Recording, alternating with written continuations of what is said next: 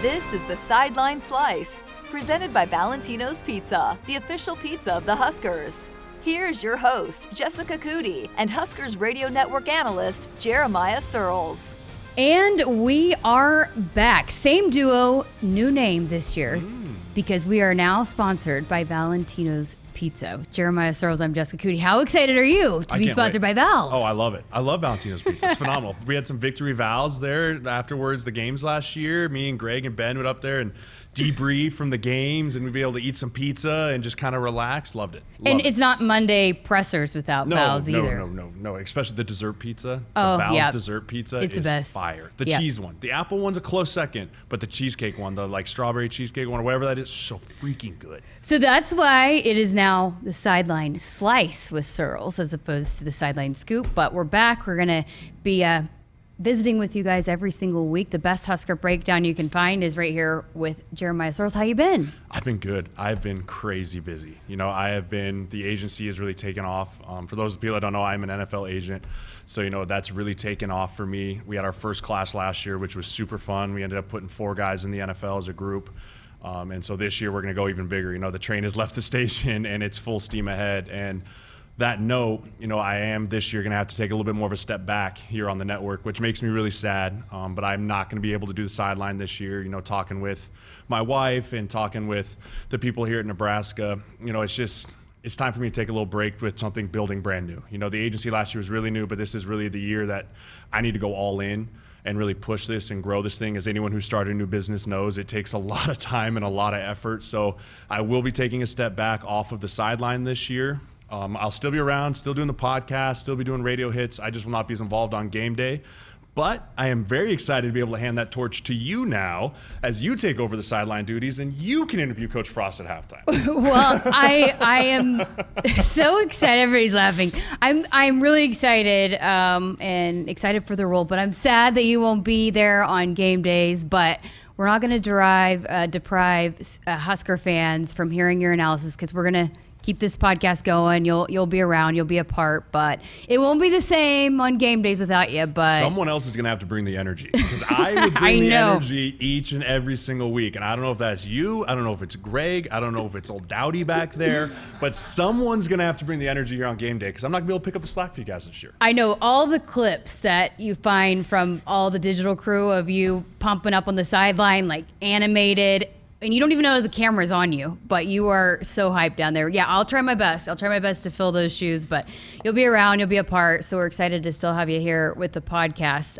Again, nobody does it better than you, in my opinion, at breaking down and previewing things and studying and all of that. So we wanted to keep bringing that to Husker fans. So we're thankful for Valentino's to continue to make this happen. Absolutely, yeah. And I'm still really excited. This is a young team in a weird way. It's like young and old, but I'm so excited to take a peek at what the 2022 Huskers are going to be because so many new faces.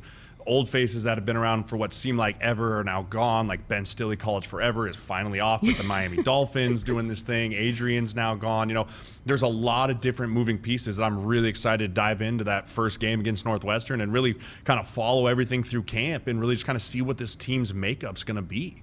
How has it felt, buzz-wise? Because it seems like there's a lot of buzz, a lot of excitement around the team with the new pieces, the new coaches. I mean, from recruiting and the big commitments that are rolling in to just the excitement level of this team. What's it been like evaluating the buzz of this team and this program? It's different. And the reason I say that, there was a ton of buzz when Coach Frost came in, right? Like righting the ship, here we go, everything's going to go right back to where we needed it, to where obviously that didn't happen as quickly as we wanted it to. Now it's almost like this uncertainty buzz where you got one camp that's like, look at all the great things that's happening. We're going to take this thing off. It's going to be awesome. And then you have the other camp that's like, I've been fooled one too many times over the last few years. Like, I'm just going to hold back my reservations. Right now, I do think as we get closer to September, the Kool-Aid starts to get a little bit more, let's drink it and everyone in. And that's a good thing because I do think there's a lot of good excitement around this football team based off of some of the pieces that we've added. But the buzz is a little weird to me this time of year just because I think there's so much uncertainty from the coaching staff to the quarterback position to the offensive line position, D-line. I mean, every room has a question mark in it besides maybe the inside linebackers between Luke Reimer and Henrik, right? Those are the only two that are like, okay, yeah, those two guys. Other than that, huge question marks everywhere, but that can be a good thing. Change isn't always a bad thing. I have to remind myself of that because I hate change. But change isn't always a bad thing, too, for football teams. Well, so last year, after last year's team, a lot of leaders exited that were on the defense, captains, and even Austin Allen for the offense, Adrian Martinez. A lot of those leaders are now gone, and so you're seeing an emergence of new leadership for this program. And I did a podcast the other day with Dave Ellis and Zach Duvall, strength and conditioning coach, and they mentioned the Unity Council, and it got brought up multiple times and how good of a job that group has done leading this team this year. And that's when the best teams are, when it's player led, right? When you have the most success on the field is when it comes from the players. So I kind of wanted to get your perspective on that. And first of all, just break down a Unity Council for those that might not be familiar of what goes into a Unity Council. Yeah, so I won't speak for the people that are here because it might be a little different than when I played. But, the Unity Council is a group of players, not necessarily all seniors, but a group of players that is voted on by the team members and the coaches that are essentially the captains of the off season all the way through the season, right? Kind of that year. They're captain of that year. And when I was here, it was made up of like 5 or 6 guys. And basically, they were kind of the voice from the locker room to the coaches. And they were also kind of the voice from the coaches down into the locker room, right? You nailed it. Player-led teams are the best teams. Players that police each other and hold each other accountable are usually the most disciplined teams as well, because there's something about when your coach is coming down on you or another position coach is coming down on you and you're just like, man, like, again, here it goes. But it's something when it's coming from your brother who stands to the left of you or is taking the snap or whoever it is, and they look you in the eyes and call you out, it carries a different kind of weight. It just does. And so the fact that you're hearing that the Unity Council is doing a great job, that means that the players are holding everyone to a very high standard.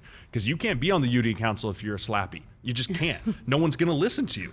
If you're up there and you're doing your thing and you're not showing up or you're late or you're just slacking in lifts, whatever, no one's going to listen to you. When you get put on the Unity Council, you are held to a higher standard. And that's just the way it is. That's what good leaders do. And that at times means that you're not everyone's friend. And that's a hard thing to do in college football. NFL is a little different because you're getting paid a lot of money. College football, it's a hard thing to not be liked by all your teammates because you're with them all the time. And so it's a great position to be put on. It's a hard position, but the fact that they're doing so well and we keep hearing their name brought up, it means that things are going right inside the walls of Memorial Stadium. Were you a part of a team that was not as player-led as well, as opposed to teams that were player-led that had more success? I mean, you can feel the difference between the two, right? Yeah, I think that my whole time in Nebraska, I think we were really well player-led. We were able to groom the younger players into being those leaders. I mean, I think back to guys like Keith Williams, who's now on staff here. He was a senior when I was here. Guys like Mike Smith, Zach Lee, Nate Swift, like those guys taught the young guys what it meant to be a leader. And that's when it trickles down like that, it becomes an organic thing of getting into leadership, not something that's forced. Every time everyone thinks that the best player should necessarily be the leader. That's not necessarily true. The right player needs to be the leader. And obviously some of those positions are naturally leaders, quarterbacks, DNs, like the high names. But you might have a rotational defensive lineman, a guy like Damian Jackson, who's no longer with the team, but a guy like him was a rotational guy, but commanded a lot of respect because he did things the right way.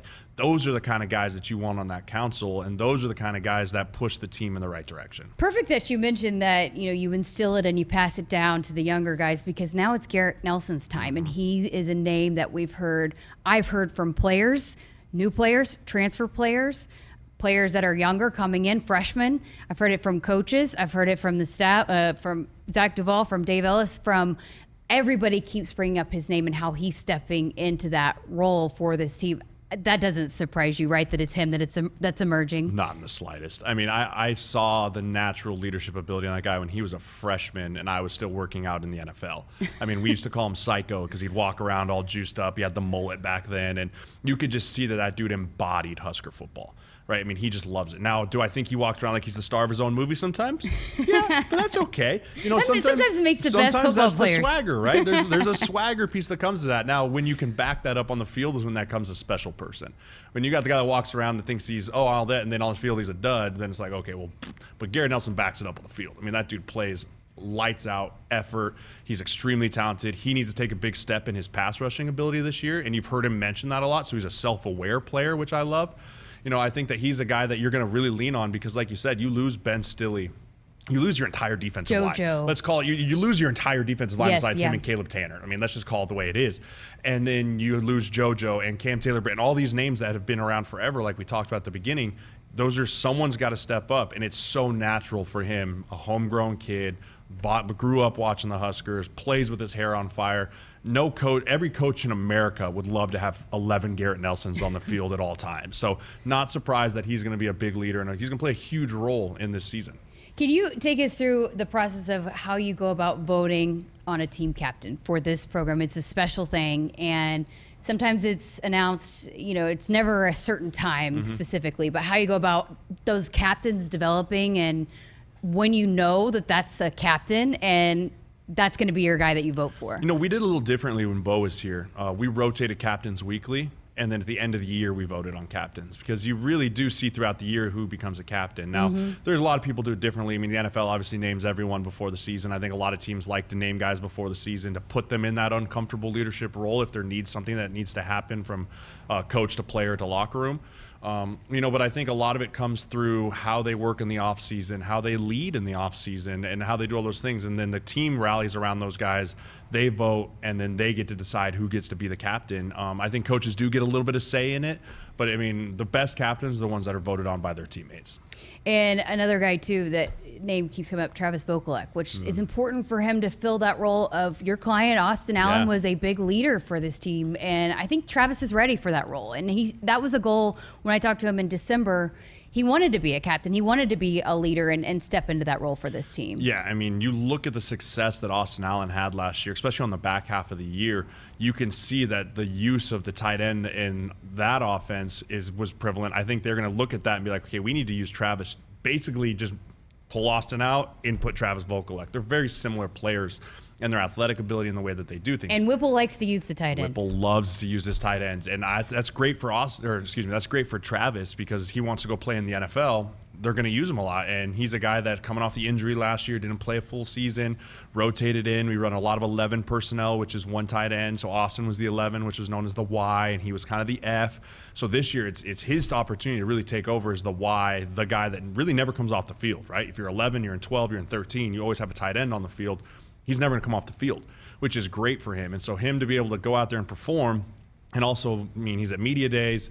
So, I mean, you can tell the team really loves what he does for this program. And he's a great kid. I love that kid. I'm super excited for him this year. I'm going golfing with him on Wednesday. We're going to do a feature for Coach Frost's TV show. Pound the golf ball. Well, pound it. I've heard that he's pretty salty on the golf course. Long levers and strong. Yeah, and he can rotate. My problem is I can't rotate. I've been a linear athlete my whole life. Like I was taught never rotate. And so I look like a fridge swinging a club out there, but I've golfed with Travis a couple times. He can absolutely get off the tee box like no one's business. Just an all-around athlete. Can't wait for that. So, but you mentioned him staying on the field and potentially helping out the offensive line, which you're going to have some new pieces in there, some shuffling of some guys, an unknown. That's a big question mark. So it's a good thing that you have some tight ends that you can call on to help the offensive line.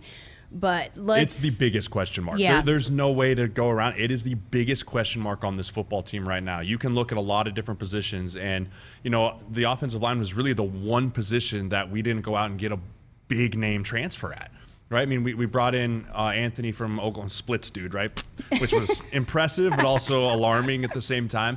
But, I think that you bring in some pieces like that, but you're looking at that offensive line, and now with Nuri's suspension, you're really going, who? Like that's the biggest question. You lose Cam Jurgens, who goes in the second round. You have Bryce Benhart, who's returning off of a struggling year at right tackle last year. Turner Corcoran, who got moved to right tackle because Teddy came in and then he gets injured. So we really have this small sample size of Teddy Prohaska, right? And he looked really good against Northwestern, and he looked decent against Aiden Hutchinson for a quarter and a half. Right? As a true freshman, right? So you have this small sample size, but I think people are going to have to remember he's still a first-year player. You're going to have bumps in the road with him. And coming off an ACL. There's going to be bumps in the road, but that happens with young players. So you look at the left tackle position, you think, okay, Teddy, right? Then you bump inside to the left guard position. It was supposed to be Nuri, but now who is it? Is it Kevin Williams? Is it Henry Lutovsky? Is it Trent Hickson? Is it Turner Corcoran? Trent Hickson is Bryce Center. That's what no one knows. It's this giant unknown, right? So you think, okay, who goes in the left guard spot? Center, probably Hickson, right? But Ethan Piper's still hanging around in there. Turner Corcoran's another guy I think could play center. He's big, he's athletic. The NFL is going to more of those big tackles that have moved into center that can run. So he's a guy. And then you go to right guard, you hope it's Henry Lutovsky, who's a absolute mammoth. You've been human. praising I'm a huge him. Henry fan. Yeah. I'm a huge What Henry was it? Lutovsky. What did you see in him? Just look at him. You just look at him and you're like, yeah, that's an NFL possible like guard, right? And the more guys you have of those in the program, the better. And I mean, talking to guys around the stadium, they love him. They love his work ethic. They love the things he can do. He has all the possibilities to have a chance. Now he's got to go prove it, and I'm the one. I'll pound the table for him because I think he has the great chance to go do it. And he's a guy that needs to step up big, especially with Nuri being gone. Like he might have to bump to left or wherever he needs to go, but he's young enough that you can kind of plug and play him. Then you go to right tackle. You'd assume it's Ben Hart, right? He's got the most experience, but maybe it's Turner, right? I mean, Ben Hart got benched last year for Turner.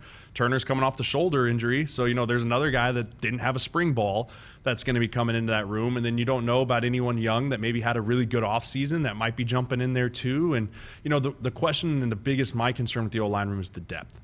There's just not a lot of it. And especially when you lose a guy like Nuri, who is going to be one of your more veteran returners, your depth just is really, really bad. And when you have bad depth, you're one or two injuries away from really struggling in that position.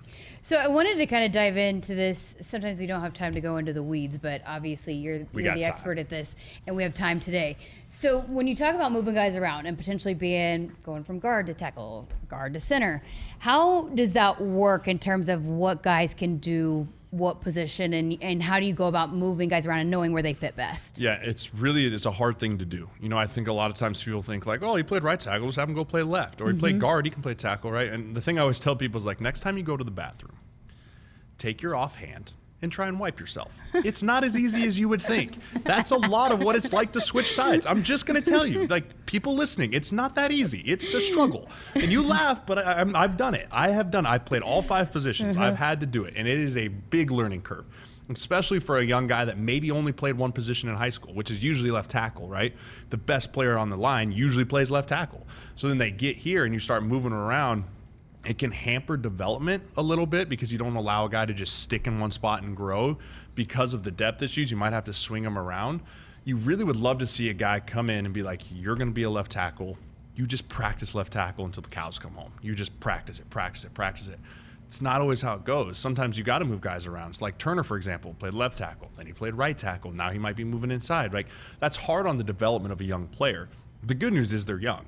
So they're very moldable still. They're not set in horrible habits or anything. And with a new coaching coming in and Coach Raiola, there's going to be new techniques. There's going to be new things that he wants to do. So it really is starting from the ground up. So it's not as difficult technique-wise.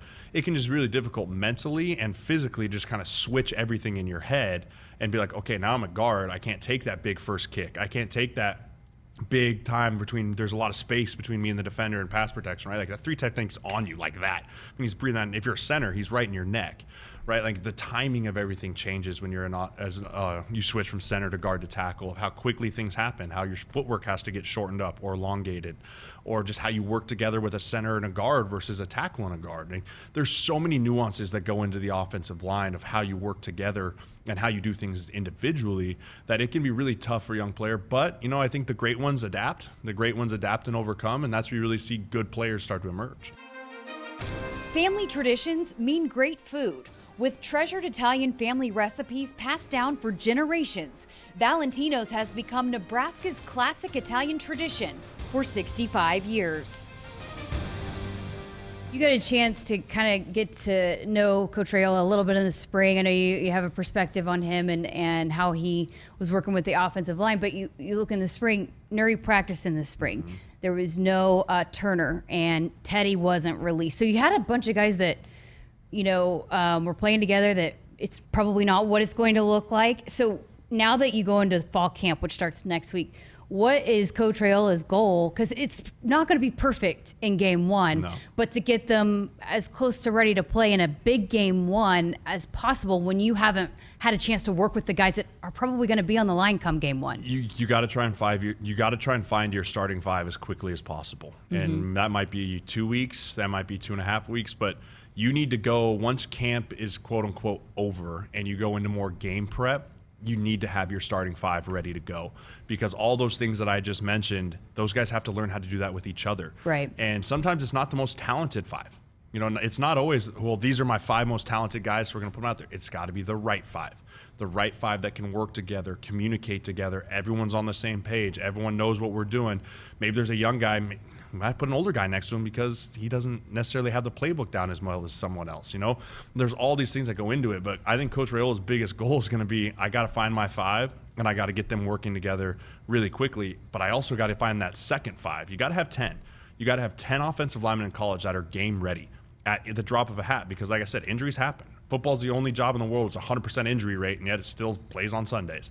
You know, that you got to have that first group and that second group that are game ready all the time, so that if something happens, it's not a steep drop off from starter to second string. And then you throw in a new offense and going up against guys like Garrett Nelson, Caleb Tanner, and O'Shawn Mathis in fall camp every single day. That's not an easy task. It's not an easy task, you know, but, you know, I had the luxury of going against really good defensive linemen when I played here. Malik Collins, Vincent Valentine, Randy Gregory, Sue, Crick, all these guys, that it made you better.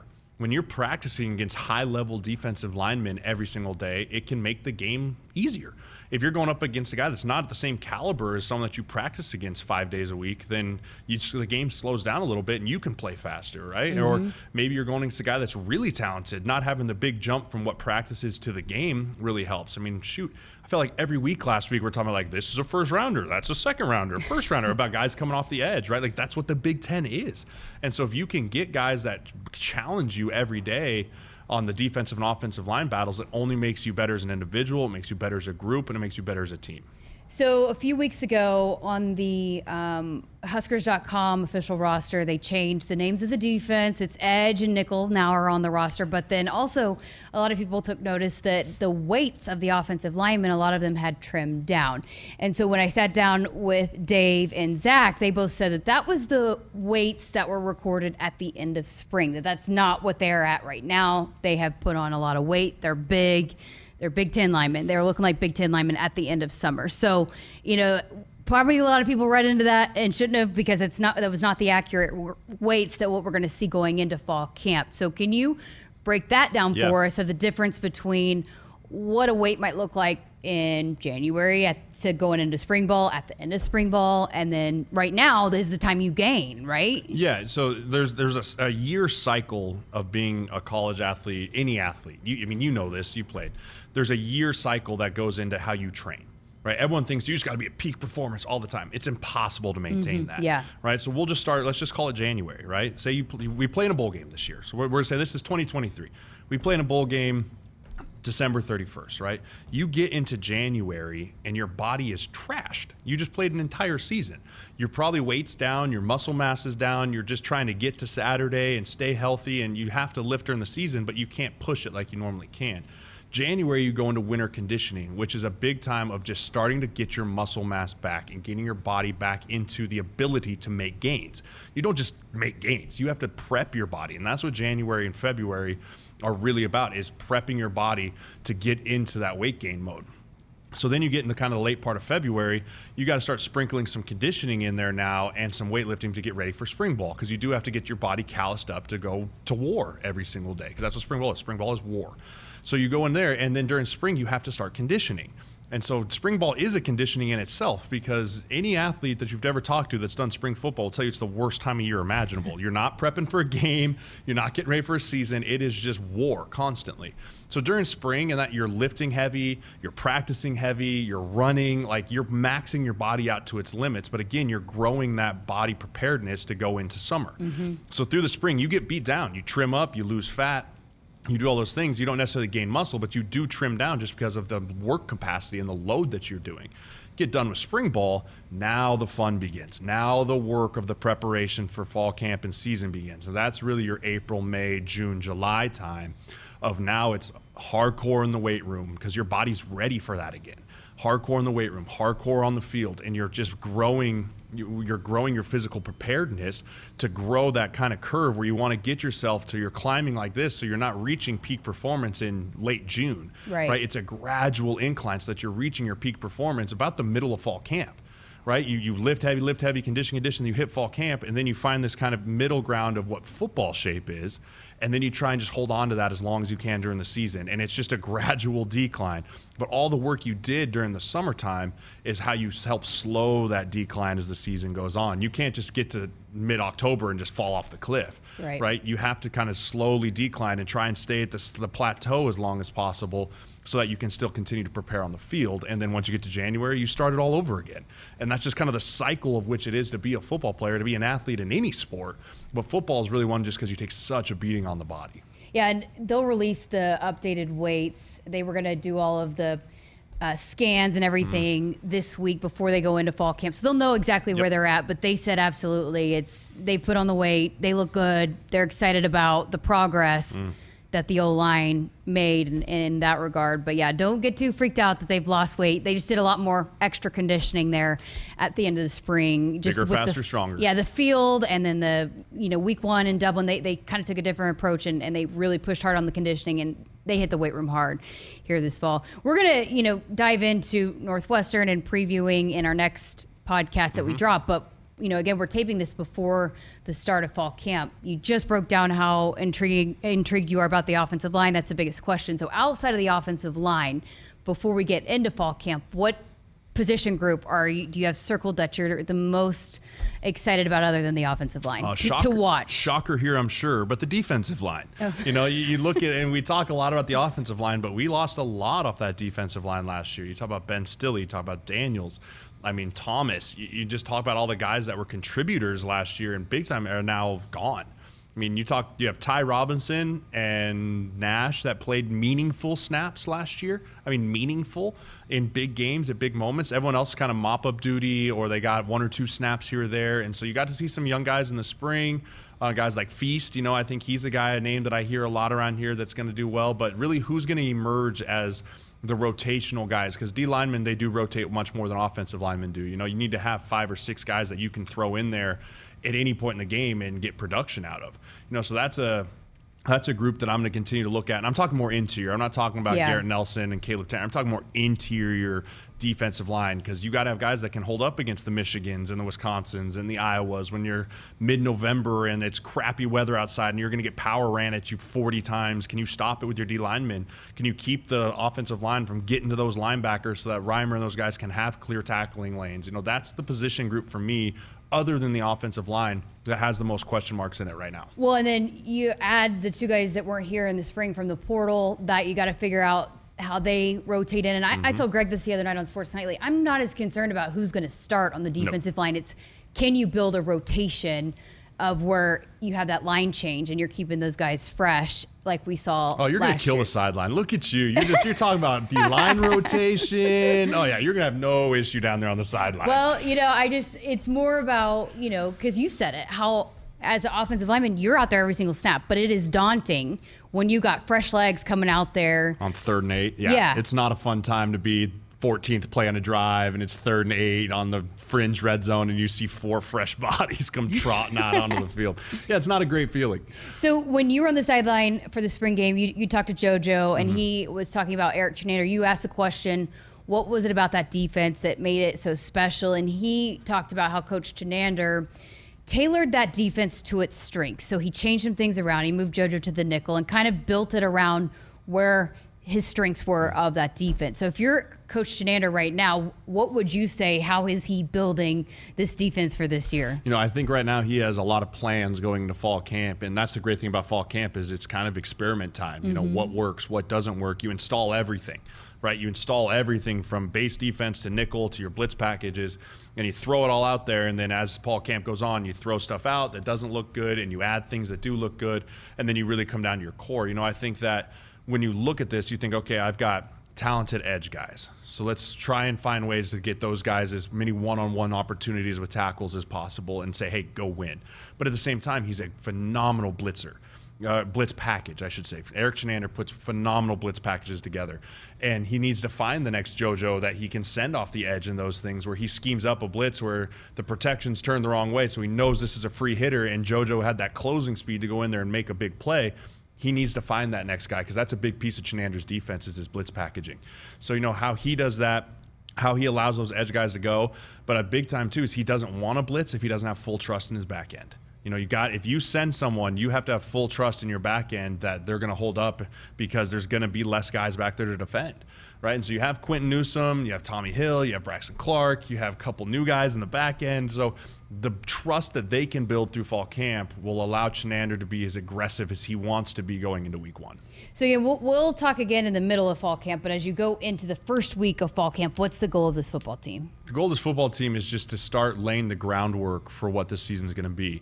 Discipline, making sure there's no pre-snap penalties, making sure you're not jawing at someone and getting a 15-yard penalty, right? Just starting to put good habits together early on, because when you grow good habits from the word go, those habits just become second nature. Now they're not things you're worried about anymore. They're just the standard. But this football team has had issues with that in the past. They've had issues with discipline of pre-snap penalties. They've had issues with doing something dumb at a critical point in the game that's cost us games. Coach Frost has talked about it numerous times. Growing those habits during the beginning part of fall camp are going to be really important. So again, circling all the way back, it trickles down to the young guys that they see this is the way. This is just the way it's done here. It's not, oh, we jumped off sides, better go run again. No, we don't jump off sides. We just don't do it. That's just not an acceptable thing to do here. We don't get 15-yard penalties. We don't do DPIs. We don't pull on a guy because we're beat. We beat him with our feet and we get back in football position, right? You know, those are the type of things that as good football teams, they don't think about it. They don't talk about it. They just do it. And we need to get to that point for here, and it starts when the first practice starts here in a week. Do you think we'll know more about maybe certain positions being set quicker than we might hear otherwise in other seasons because of the week 1? So, for example, quarterback. That's an open competition. While Casey emerged as a leader, that's an open competition going into fall camp. Some of those, spots on the offensive line you said, and the secondary, will those spots be more solidified earlier potentially than we normally see because of this week 1 matchup? When we say we, do we mean you and I, yes. Or do we mean the building behind me? Because they'll know, we will not. Yeah. We will not. I think that Coach Frost plays things very close to the vest. Mm-hmm. When you go into a week 0 matchup, you want to make sure you don't give anything to the other team, right? We saw it against Illinois last year. They came out in a whole new defense, something we didn't really prepare for. Right. So we won't know. No, the answer to that question is, as a public, we're going to get the same old, you'll see when they go out there, or all of that. And that's fine. But I do think that this staff and these teammates and this team will know quicker than previous years. All right, before we let you get out of here, got to ask you about Austin Allen. Cool to see him go to the Giants. How have things been going for him? Phenomenal. I think we were all surprised, myself, him, and a lot of guys I talked to, that he didn't get drafted. It was a very weird year for tight ends. There was a lot of them, but there was a lot of them in like the later rounds. There was Trey McBride, and then there really wasn't anyone else in like that top tier of tight end. So you had this big group of tight ends kind of lumped there at the end, and Austin was so specific, he got really close to being drafted. And I do mean really close. We had a lot of teams that were going to pick him and go there, and one-way thing didn't go his way. But we were able as an agency to really find a great spot for him in the Giants. They drafted Bellinger out of South Dakota State, who's going to probably be their Y, but talking with Austin, he was getting reps with 1s and the 2s. And, wow. As an undrafted free agent, that's a hard thing to do. And so I think he's laid a really good groundwork for himself during OTAs and veteran minicamp and going into fall camp. I know they're really excited for what he can do up there, and I have a lot of confidence that Austin Allen's going to make that 53 and make the 46 and be playing come week 0. Wow, that's awesome. So what does he need to do to solidify that? When you do it during training camp, it's great, but when you do it during OTAs, that's great. When the big boy pads come on in the NFL, it is a whole different world. I mean, it is a completely different world from OTAs. And that's where you really see the boys separated from the men. And I think that if Austin go out there and really show that he can block, that's a big thing. As a tight end in the NFL, you have to be able to hold up. I'm not saying you have to go dominate those edge guys, but you got to be able to hold up in pass protection in the run game or whatever it may be, cracking back. Like, you just got to show toughness. And Austin is tough as they come, So I think if he can really solidify his blocking ability, he has some really natural hands, which we saw here, and he's such a big mismatch for there. Yeah, he's a tough the matchup. pass game, he runs great routes. It's going to be a lot about his run blocking and how well he does at the line of scrimmage. That's going to really make the difference from him being a contributor this year or maybe more of a role player. What has he thought of New York, the Nebraska kid? I think it's a little bit not much. I think it was a little eye-opening for him, but I think that he has a good group of teammates out there. I know that he went down. Daniel Jones had a lot of the guys come down to somewhere. I don't remember where they went, and they all got together this offseason and ran routes. And just so I think he's got a really good core group of guys out there that he feels comfortable with, and I think he likes it up there a lot. And I know Coach Dable, the head coach up there, was my offensive coordinator in Buffalo, so I know him real well. So chatting with Dable a little bit, they love Austin up there too. How ready are you? This is your first time you got guys. I can't wait. Are you nervous? I am. I'm so nervous. And like I've told all my guys, like, listen, I'm going to be blowing your phone up. Like, I'm going to want to know how things are going. Like, you can tell me to go pound sand and I'll say sure. But, like, I'm so anxious for these young guys to get there because they put in so much work from January of last year up into this point that now it's really time to, boy, just cut it loose and go. I have 3 O-linemen that we started an O-line facility up in Minneapolis with Alex Boone, who's a 10-year NFL vet, that we're training just offensive linemen. We put on a camp for college offensive linemen that I'm hoping to get some Nebraska kids up to next year. So our offensive linemen are there. We have tight end in Austin. These guys are kind of, it's like sending your kids from the nest for the first time, to go to big boy school. So I'm really excited for them. I feel like we have them all really well prepared, but now it's time to go make your money. But will you have to, hopefully all your guys make. Hopefully I don't have to do anything. I know, but hopefully your guys all make their teams. Yes. But if not, will you be looking out and seeing where they fit next? Yeah, so it's still not like your job's not. Oh yeah, my job is not done. I think right now it's a little bit of a holding pattern because you got to kind of see where the chips fall. But there's 90 guys on every roster right now, and come August 28th, I believe it is, or August 31st is going to be cut down to 53. And there's going to be a lot of guys that are sitting on the street. There's going to be a lot of guys that their dreams are over. And there's a lot of guys that are going to be bouncing practice squads and active and inactive. And so, my job is far from over, but right now it's kind of just this holding pattern and see what happens. You don't have anybody with the Cardinals, right? They're Hard Knocks, right? Yes, I'm very glad. I'm glad I don't, because that's just an absolute nightmare I know, situation. but they always usually kind of follow a lot of those guys that are trying to make the roster. Have you ever watched those cut episodes? Those are the saddest things imaginable. It really is. Like, it's the worst. It's literally, you watch the dream get shattered. And like, I've sat in that room. I've been cut before. It's terrible. The worst thing in the world, I can imagine some camera being like, all right, hold it.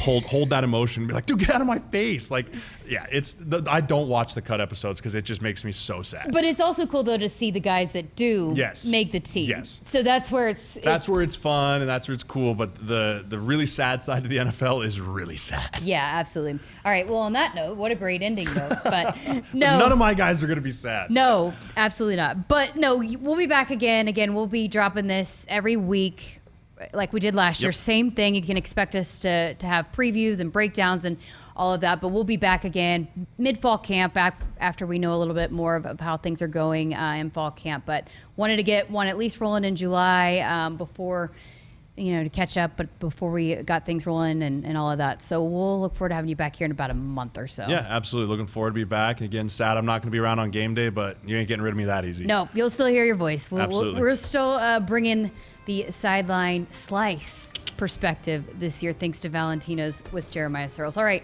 that will put a bow on this edition of the Sideline Slice. Again, thanks to Valentino's, the official pizza of the Huskers, and we'll be back with you here in about a month to talk all things Huskers fall camp.